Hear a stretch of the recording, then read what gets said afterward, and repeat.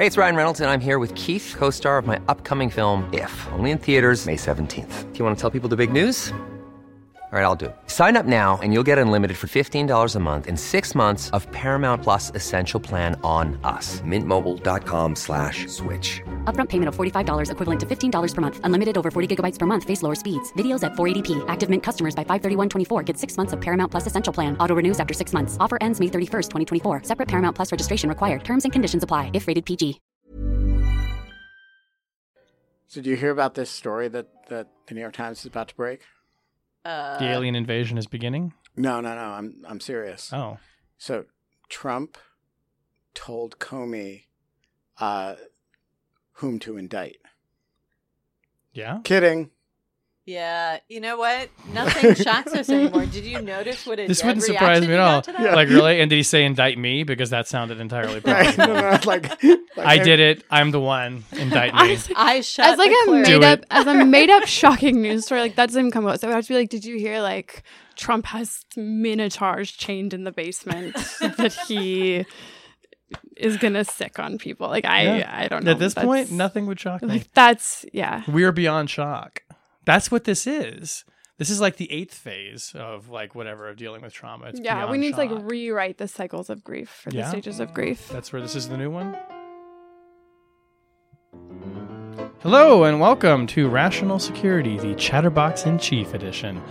I'm Shane Harris of the Wall Street Journal, here in the Jungle Studio, where the air conditioning in this building has ceased apparently, but it's nice and cool in here. It's kind of barely working. It's getting hot in here. It's getting hot in Washington. Steamy. The temperature is keeping pace with the rising tension I that got has all the- overtaken the city. All the increased blood pressure of Yeah. all the people in the city has Right. just raised the ambient temperature. The I process got- of becoming the dog in that fire cartoon is just like accelerating. I did not think that this week I would say, looking back on last week, you ain't seen nothing yet. So I got into an Uber this morning, and the very foreign driver said in some indiscernible accent, "It is going to be very hot today." And I said, "Yeah, in so many ways." Yeah. And he said, "Did you understand me? I meant the weather." And I said, "I know." All right, well, I am here in the Jungle Studio, as I said, with my friends Ben Wittes, Tamara Kaufman-Wittes, and Susan Hennessy. Hi, guys. Hi. Yeah. Hey. Another Yeah. slow news week to get to. Yeah, nothing going on. on this This is languid really podcast. It's really the episode you can miss because Yeah, skip ahead in your feed. you know, Even I am drinking this week. That's where we are That's now. where we are Yeah, right now. You know, Tammy this week did not have scotch, but she did have bourbon. There you go. Susan's still abstaining though. I have to go on national television in an hour. Oh, and Yeah. what is this? Well, and I'm leaving here and meeting with a bunch of members of Congress, so I figure I should get good and Yes, drunk the rockets. first. All right, this week on the podcast, President Trump lets the Russians in on a little secret. Jim Comey has been taking notes of his meetings with the president. And what do this week's extraordinary events tell us about where we are on this ever-unfolding national drama and are we any Nowhere closer to an end? Let's start with, I can't even say the big news of the week because where do you begin? Let's start with the Washington Post's report this week that last week, the day after President Trump dismissed Jim Comey as the FBI director, he was meeting with Sergei Lavrov and Sergei Kislyak, the Russian foreign minister and ambassador in the Oval Inevitable Office. Sergei Kislyak. The inevitable Sergei Kislyak? Yes. Sergei the Hut. The most effective intelligence agent in The modern Russians have ever history. had. And he's not even trying that hard. There's an Oval Office meeting. The subject turns to the threat against commercial airliners and ISIS trying to slip explosives onto them, which is not any big secret. But President Trump starts wading into information that some people in the room realize is coming from this very privileged source that we're getting from another country, which eventually gets disclosed to be Israel. Some notes of the meeting are written up. People in the White House are told about this, and eventually it's gets out that the president was essentially piercing the veil, if you will, around the secrecy of this information, which was shared with us by Israel, and was certainly a breach of protocol, and now raises all kinds of questions about whether it damaged the source, did it damage the intelligence relationship. Let's just start with the first order question, right? How bad is this?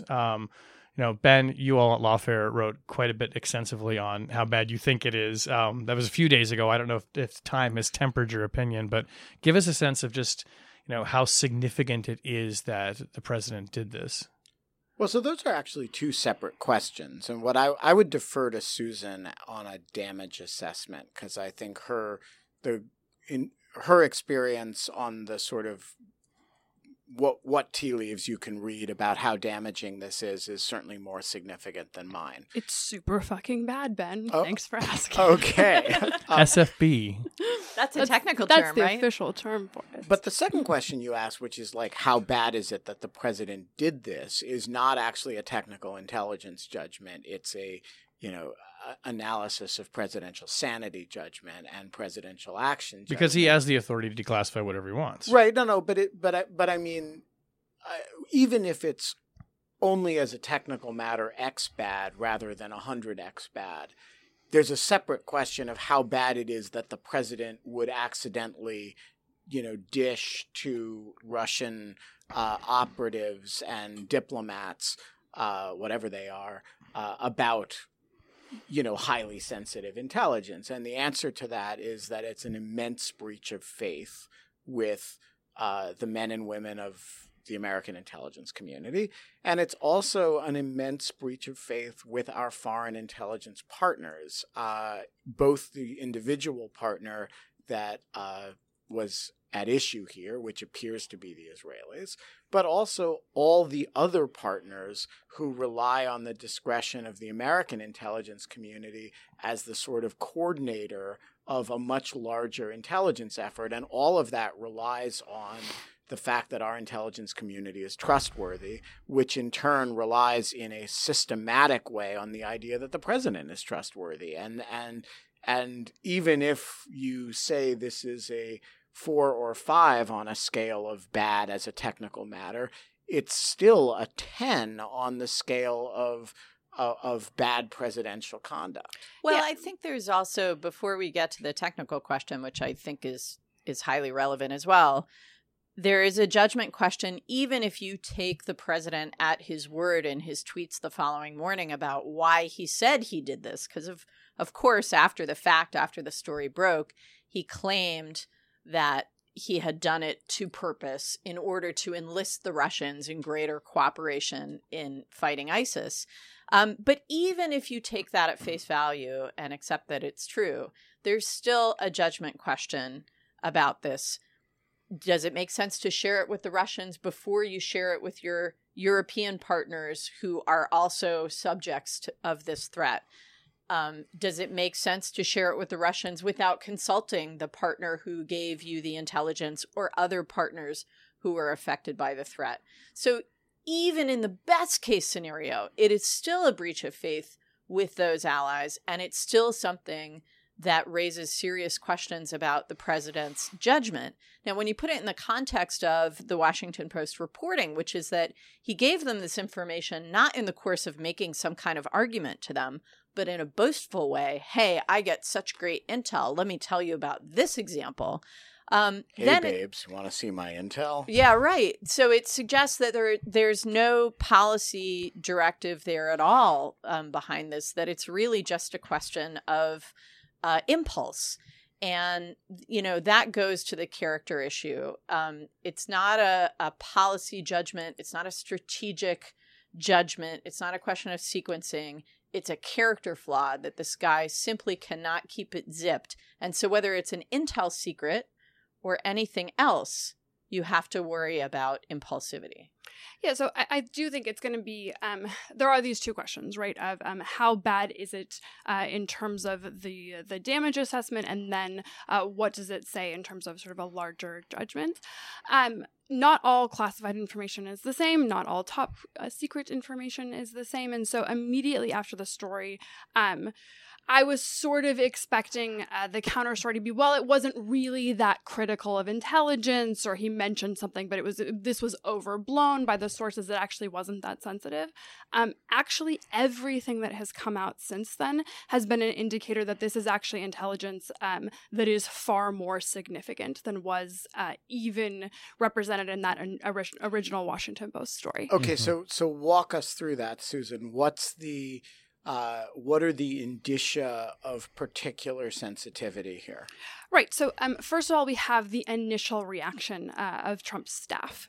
So this is what sort of puts the lie to H.R. McMaster's representation of everything was totally appropriate. He talked about only things that were okay. The account is that the staff immediately and rapidly recognized that this was a serious problem, called the NSA, called the CIA, started putting sort of damage control in motion. The notion that it is the reports that it is Israeli intelligence also makes it a particularly damaging and consequential breach, considering the importance of that intelligence sharing relationship. And why is that relationship? I mean, Israel is a close ally, but we have a lot of close allies. Why is that intelligence relationship of particular significance? Because different countries, no country has insight into everything everywhere, and different countries have different degrees of sort of regional penetration or capacity. And so whenever you think about partners like the Israelis and the intelligence information they might be able to produce that other countries aren't able to, or certainly no other countries that are intelligence sharing allies are able to, paired with their willingness to not share intelligence, right? So if this was a country where it really was a highly asymmetrical relationship in which, the U.S. depends on them for a little bit, but they depend on the United States for a whole lot more, so their ability to sort of retaliate somehow is limited. No, we depend on the Israelis quite a bit. It doesn't mean they don't need us for anything, but this is a more complex situation. Plus, there's now news reports out of the Israeli press that people are furious that this has compromised really, really significant sources. The other thing that is sort of the clearest indication that this was really valuable intelligence is this was a source that produced actionable intelligence about a threat to aviation. So actionable that the United States actually stopped allowing laptops on certain flights into the country. So sort of putting all these things together, paired with comments from U.S. officials, including current U.S. officials, it is to me painting a picture that the information that was disclosed as just a practical matter could have very significant consequences. Can I ask a question about one dimension of the reporting around this issue that I've found really interesting? So, the president let slip this information, and it was troubling enough that the fact that this happened got leaked to the press, and the press immediately started digging into what happened and what the information was and where it came from and so on. In the course of all of that reporting, which is the media doing its job, many more details about the nature of this information and its source and what the implications of blowing it mean have been publicly reported. And so obviously this was all kicked off by a presidential indiscretion. But the result is a huge amount of public disclosure of information that it would seem to me, would compound the damage of this intelligence leak. Am I getting that right? Well, that's what they call in the intelligence business the mosaic, right? You release one tile of the mosaic, and then there are these other pieces that make up a picture, and you get that's why they don't like to release individual components, because it leads to the disclosure of additional components. I've been thinking a lot about this in part because we've been reporting on it, obviously. So I've been a part of it. And you've had to make judgments about what to report and what to withhold. Yeah, I mean, like, for instance, we knew that it was Israel the night that the story in the Post broke. We confirmed that with our sources, and we made a judgment call not to report it after, the administration and the, intelligence officials asked us not to report that. And we were transparent about that in the paper. And ultimately did report it after the Times reported it, because it was sort of out in the world, and what are you going to do about that?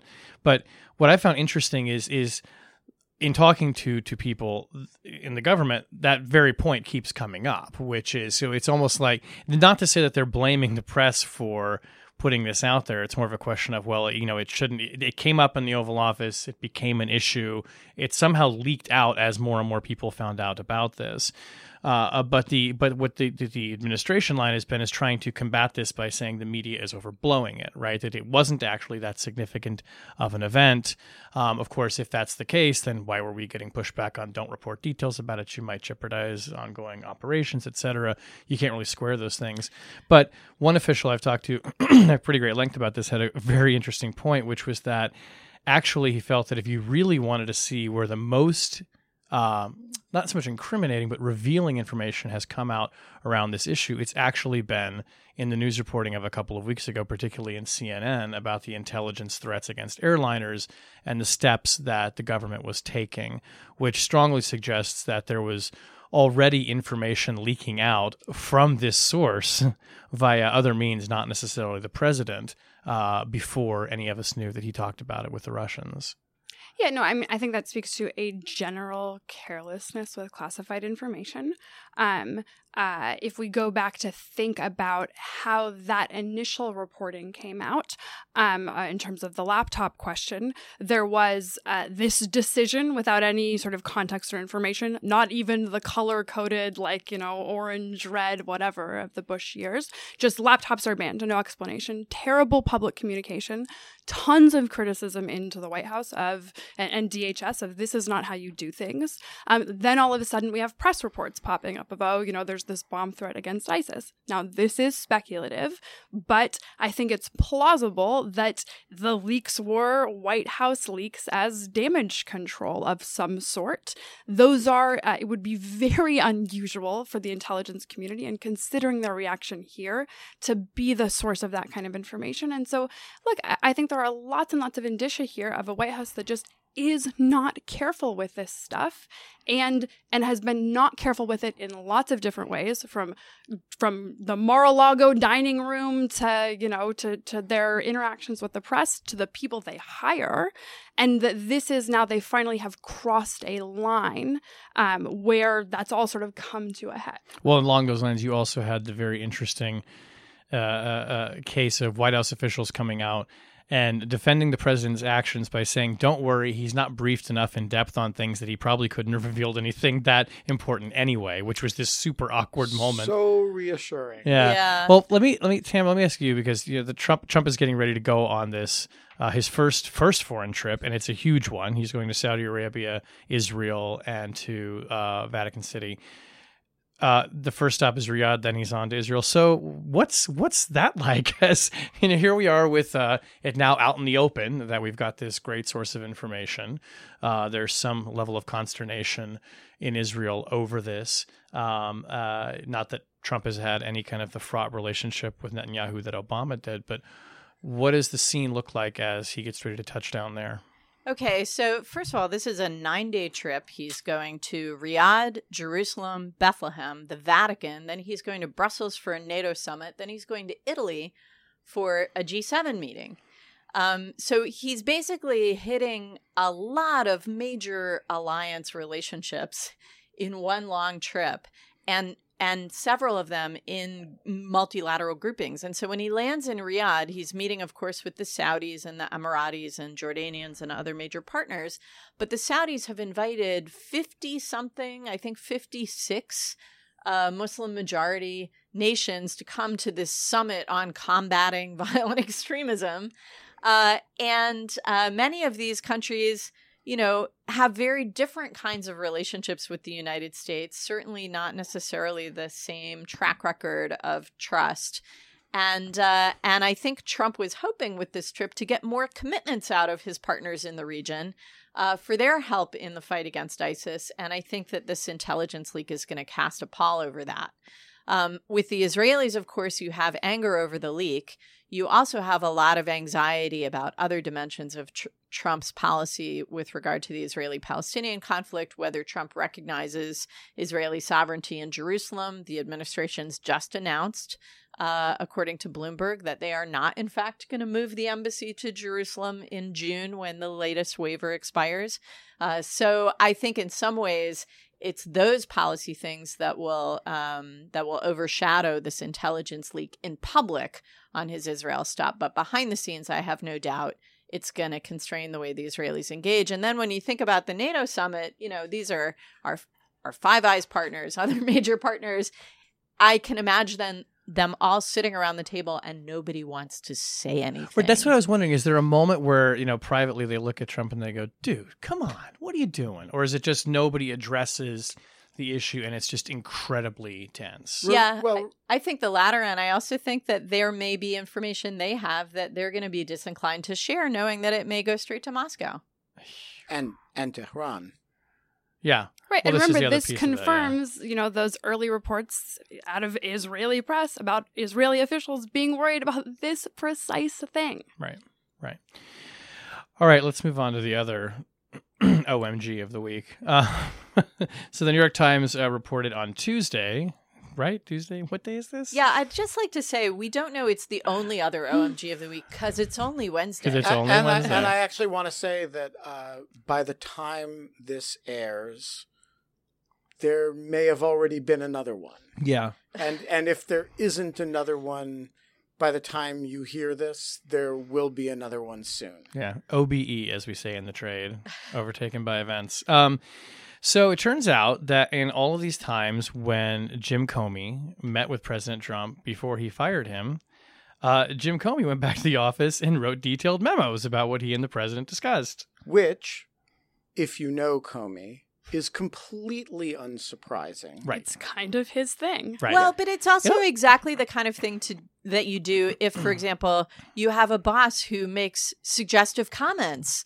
Your lawyer for your sexual harassment suit will tell you to document them with memos in real time. Right. Or if you have an employee that you suspect is stealing from the company till, and actually, your HR department will tell you to keep memos in real time. And if you think you have a boss who's obstructing justice, right. You might write a memo. So this is actually, if you are listening to Rational Security, and your boss, who is a law enforcement officer of any kind, but particularly maybe a chief law enforcement officer of any kind, asks let alone the chief law enforcement, if your boss asks you to drop an investigation of a friend of his, and that investigation may involve the boss, write a memo. Actually, write down exactly what happened and make sure several people of your close acquaintance have access to it in case anything happens to you. That's just good thinking. That's not, bureaucratic machinations. It's actually not. There's nothing inappropriate about it. That's not even a pro tip. That's just, you should do that. That's an amateur tip. Just write a memo saying... So let's talk about this memo. Gets to this very just we're clear. response. Hold on, just we're clear. We're talking about the memo Jim Comey wrote after President Trump asked him to back off Mike Flynn. One of them. In case you've been under several rocks this week. Go ahead, Susan. I guess you've drunk yourself blind. You're just under your desk. And if you In haven't... case you have There's the gouged memo. out your ears. But I think there's sort of this, we're laughing about it, but it does, the White House is sort of pushing back, or Trump surrogates are sort of pushing back as though, Jim Comey was being vindictive or petty. I think Jason Miller said, how weird and vindictive for him to keep a little diary. Actually think about the position that all Comey people was in government in. take notes. Yeah, so first of all, the memorandum, for the record, is not a diary, but instead an obligation of the job. The second is, think about the position that Comey's in, and I think it colors the way we should understand Trump's conduct, which is that you have these really strange interactions that are so contrary to sort of basic norms of the way your job is supposed to interact with another person's job whenever you're discharging really important offices, that it's hard to even say this is the obstruction of justice, right? I hope you can find your way to see yourself, see, clearing Flynn, or however he phrased it. I think it almost offers some insight into Comey's thinking, which is, you start to document a course of conduct. And I think whenever we start to think about whether or not this was obstruction, it's not going to be holding up a single thing of this, you fired this person and you did this or you did that. It's going to be this cumulative thing of a course of conduct over 3 or 4 months that is going to be the basis of making that kind of judgment ultimately. I think that's exactly right. And I think an additional element is that if you're Jim Comey in that situation, and remember that incident on the public record did not occur in a vacuum. We know that the month before that incident, he had been asked to pledge loyalty to this man and that he refused. We know that Reince Priebus had contacted his deputy on an active investigative matter. We know that there were some additional phone calls. And we also know that at the end of the day, Trump fired him. And so I think that you can say just on the public record, there is a highly suggestive pattern of activity. And I think we can assume that that is not an exhaustive list of the incidents that may have caused a reasonable FBI director under the circumstances to document his interactions with the president. I mean, in fact, we reported in the Times report there are other memos. Yes. I mean, he did this on multiple occasions. Right. And it is,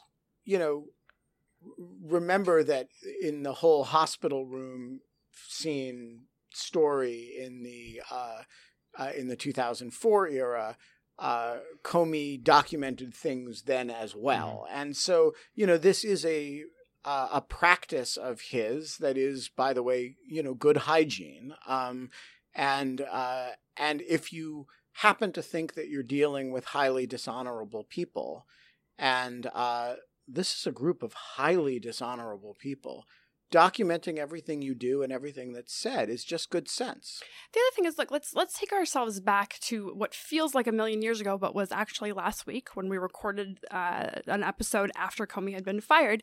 We were discussing whether or not this was a pretextual, the Rosenstein memo was just pretext, and it really was. And, well, if it was the Russia investigation, but can you prove that?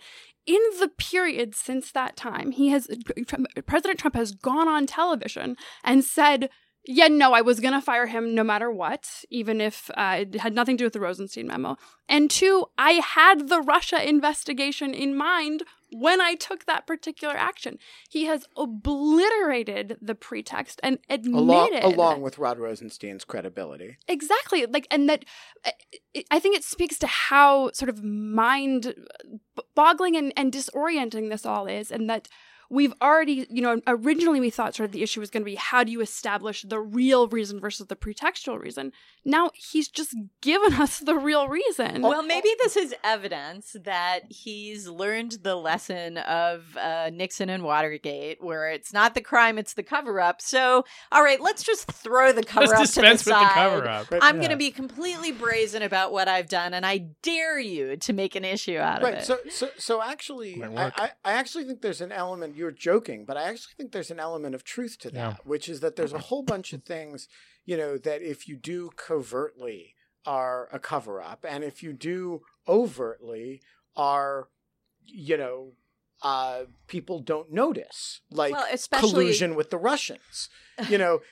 For example, look, if you, make a secret deal to, like, I'm gonna, you're going to hack the election and I'm going to, do X, Y, and Z for you and praise Vladimir Putin.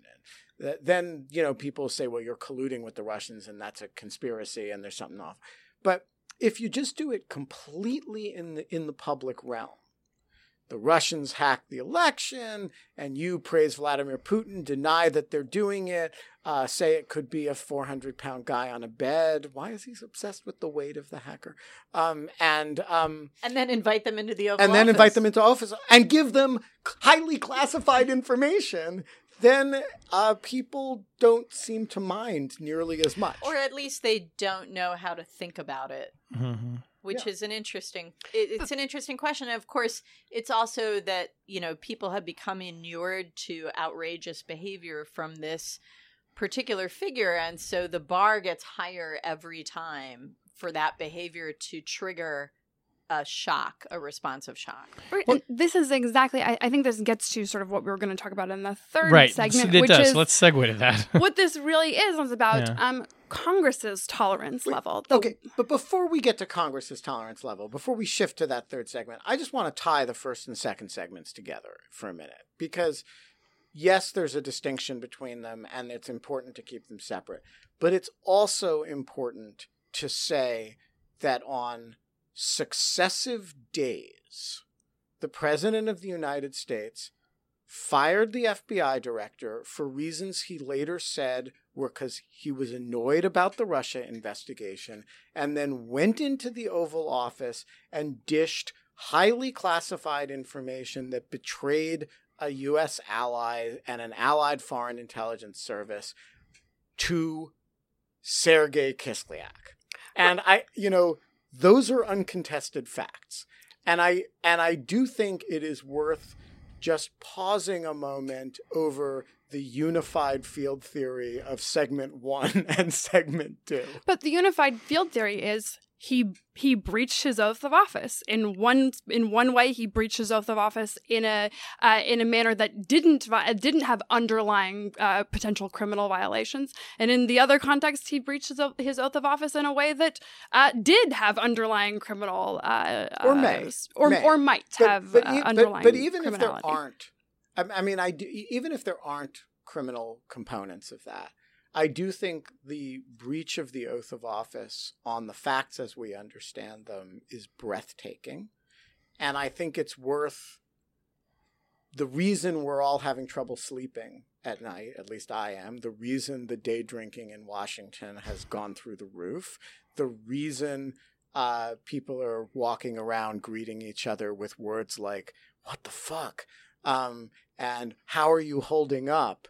And the reason people like Shane have not shaved today is I like it actually. I'm just a slob. Is that there's a little shadow. There is a breathtaking breach of the president's oath of office that is staring us in the face, or a series of breaches that ties together the set of things we were discussing in segment 1 and segment 2. So can I just take a step back even from that, although I will pause to say that I love Shane's rough and ready look. Thanks. Thanks, Tam. I think staying up all night is great for you. It really suits you, Shane. And it is also a public service, and we appreciate it. It's great for my health. Joe loves it, too. But really what these behaviors have in common is the man who exhibited them, Donald Trump.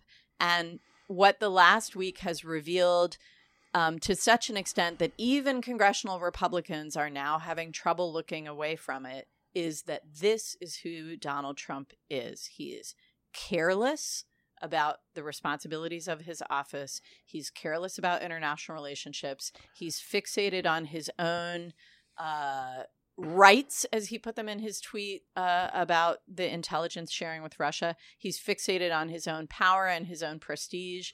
The reporting that aides put his name into paragraphs of papers that are going to him so that he'll keep reading. This is who he is. People who have been saying he'll settle down, he'll learn on the job, can no longer look away from this. People who've been saying this is all an act to win the election and he's actually a really smart guy cannot look away from this. And I think that what's really happened this week is that it's just pulled back the curtain from a whole lot of people who have been desperately trying to maintain a sense of normalcy and a degree of denial about the nature of the man who's president of the United States. Now, does that motivate them to act? that's the question I think that's before us. Which brings us to Congress. Right. But I think this actually, it ties into sort of to bring both of the first two and the third together, right? To tie them in like a nice bow for our listeners because we care about you. This notion of the secrecy, and I think we're so conditioned for the idea that a story breaks, it's shocking, it's the front page news, and then something happens. And when nothing happens, and in this case, the nothing happening is Congress not doing anything, not taking action, all of a sudden it becomes normal, right? Your ability to go back and say that's unacceptable whenever you've tolerated it for a period of time, you undercut yourself. You undercut yourself in precisely the same way that Donald Trump undercut himself by saying 5 months after Jim Comey had been his FBI director, I'm mad about something he did 8 months ago, right? That whenever something has not been a problem or you haven't thought it warranted this really significant response, it makes it much harder for you to undertake the response. Think about all the momentum going against impeachment for a Republican-controlled Congress.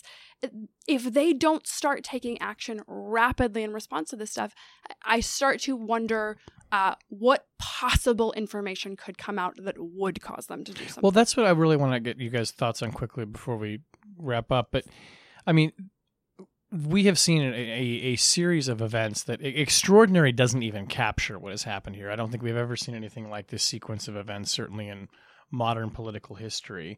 There is a kind of a sustained quality of chaos right now to both our politics, to the administration. Is there a breaking point in this, or is it simply that this is now just kind of, the new normal is the wrong phrase, but is this...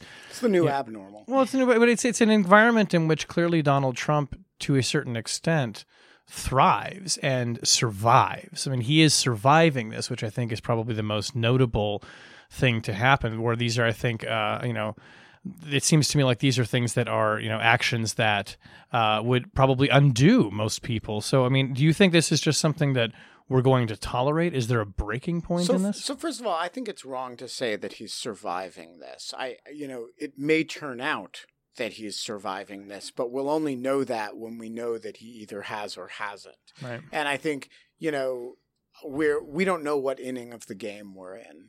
Right. And I think it's reasonable. Look, if we're in the second inning, and I'm sorry, it could get worse from this. I mean, that's what this conversation is. It could get a lot worse than this. It's not necessarily that those extra innings mean that more horrible news is going to break, though. So, look, the point is, you could imagine it being a long, drawn-out death from cancer, right? You could also imagine it being a short, acute illness that looks like it might turn into a long, drawn-out death of cancer, but that the system eventually, the immune system kicks in and kicks in hard when it kicks in. And I think until you know what the etiology of the disease is, it is wrong to say he's surviving this. I think the key question is, and I'm not a political scientist, let alone an Americanist political scientist, which is a species that I'm not terribly sympathetic to, but is what does the median Republican member of Congress, how do they assess their threat matrix politically? And is that, and at what point, if any, do they either as a matter of patriotism or as a matter of fear of their voters, fear a general election voter more than a primary election voter? Well, it seems like they're looking for the third option, which is that there's still a way to salvage this, fire your staff, get it under control, take control. You hear Corker saying this. I mean, they still feel like there's an opportunity to get back to what Republicans in Congress would say is a normal administration, right, which I personally think He's it's totally misguided. going to change but, this time. He's not going Well, to change. and But so the question is like, what are their priorities? There's been some good news reporting on this, I think, over the last few days that have advanced kind of alternative hypotheses of what it is members of Congress are prioritizing and what it might take for them to start to flip in the way that you're describing, Ben. You know, for some of them, it's about the legislative agenda. For some of them, it is about valuing the base over the general election voter. And therefore, you know, they want to get through 2018 before they make a call on whether this guy is good or bad for their future. And if that's the case, then, you know, we are talking about a long period of continued chaos in policymaking, chaos in the process of the White House and the executive branch, chaos in in America's relationships abroad. And that's not something that a staff change is going to manage. And it's not something that can be learned out of. And as you said, Shane, it's an environment in which President Trump seems to thrive and even enjoy himself. So I think if we're going on the assumption that it's the electoral calculation that matters and that congressional Republicans are more worried about their base than they are about the center, then I think we all need to buckle in and be ready to just live through this until the midterms. I just have one thing to add to that, which is, you know, if Mitch McConnell, who said he wants to see a little bit less drama, thinks that you can reduce the drama level with a staff change, he's kidding himself. The problem is not the staff. The problem is not Reince Priebus. The problem is not even Steve Bannon. The problem is Donald Trump. And the problem is that we have a mercurial, not very intelligent, vindictive president with a severe impulse control problem. And that is a completely toxic and who entirely lacks a moral compass. And you put those things together, and that is not a remediable problem with staff changes. It's not a remediable problem with organized process. It's a endemic character flaw in the person who embodies the executive branch of the United States. And you just have to decide how you feel about that. All right, let's move on to object lessons. On that cheerful note. You want to go first? I will go. I have a very quick one. It is a bottle of 3 Howls Navy Strength Gin from Lawfare editor and Rational Security listener Nick Weaver, who heard our pleas for more booze of a more varied nature. And so we support diversity. We support diversity in our booze. And Nick has very kindly sent us this bottle, which we will now proceed to drink all of in the next hour. I just want to add that a complete stranger to me sent me a bottle of Talisker, which Shane and I are... that was also from a stranger? That was... Well, Nick Weaver is by no means a stranger. But before a stranger sent you a bottle of scotch, too. Well, no. Before, a friend sent us a bottle of the Cask Strength. Right.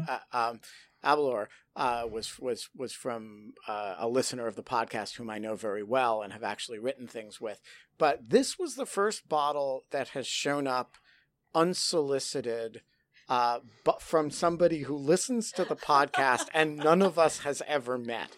And so I just want to say, Steve, this is a huge shout out to you because you have set a trail that other Rational Security listeners should way follow. Better than a sponsorship. Inundate us with booze. Yeah, to hell with MeUndies.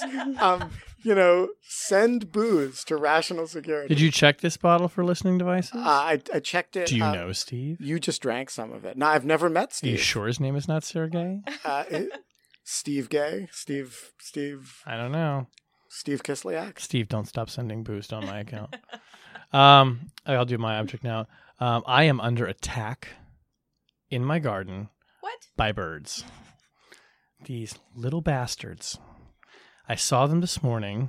They were like this. I don't even know what they were. Finches, sparrows. I don't care. Starlings. Starlings. Probably. Savaging my mint plant. And you guys know how I feel about the Your garden. mint I have plant? a mint plant. The mint plant will grow back, but I have Rational Security listeners know I'm into the garden. It brings me peace. At one point we talked about like growing poisons in it because of a security theme. And instead you planted radishes. Well, I planted radishes, which you saw last week, which I'm saving up for when we all have to live underground. But now I have got like a veritable vegetable garden on the deck. It's beautiful. It's all in containers. I've got everything you could possibly want. And these little bastards are out there picking leaves off my shishito peppers, going after the eggplants, going after the mint. So I have implemented my own homeland security system. It is this.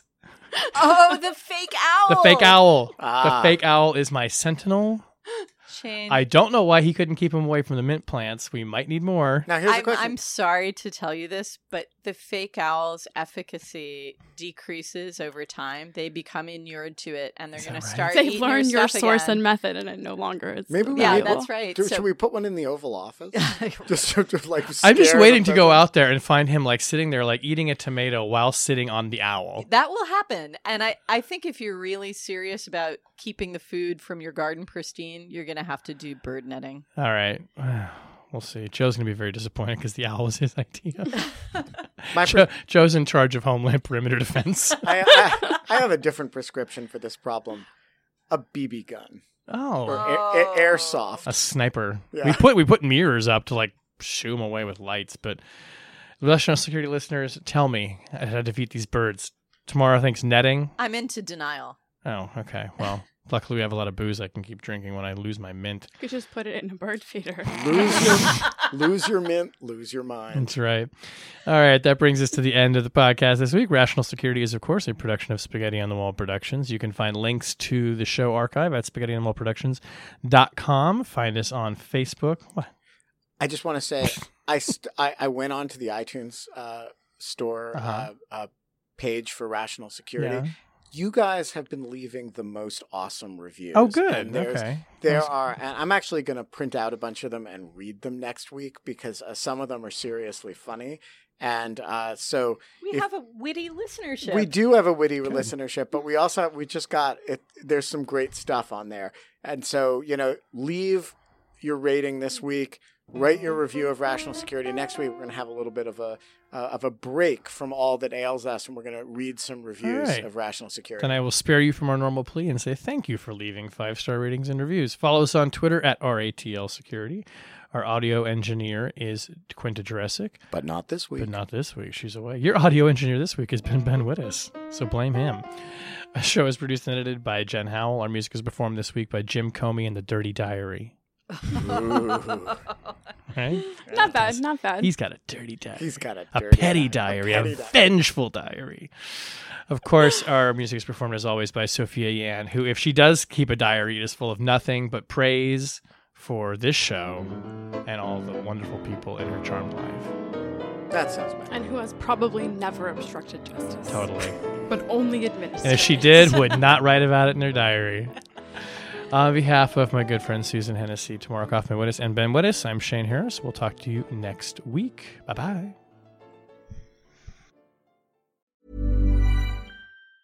Ever catch yourself eating the same flavorless dinner 3 days in a row? Dreaming of something better? Well, HelloFresh is your guilt-free dream come true, baby. It's me, Keke Palmer. Let's wake up those taste buds with hot, juicy pecan-crusted chicken or garlic butter shrimp scampi. Hello Fresh. Stop dreaming of all the delicious possibilities and dig in at HelloFresh.com. Let's get this dinner party started.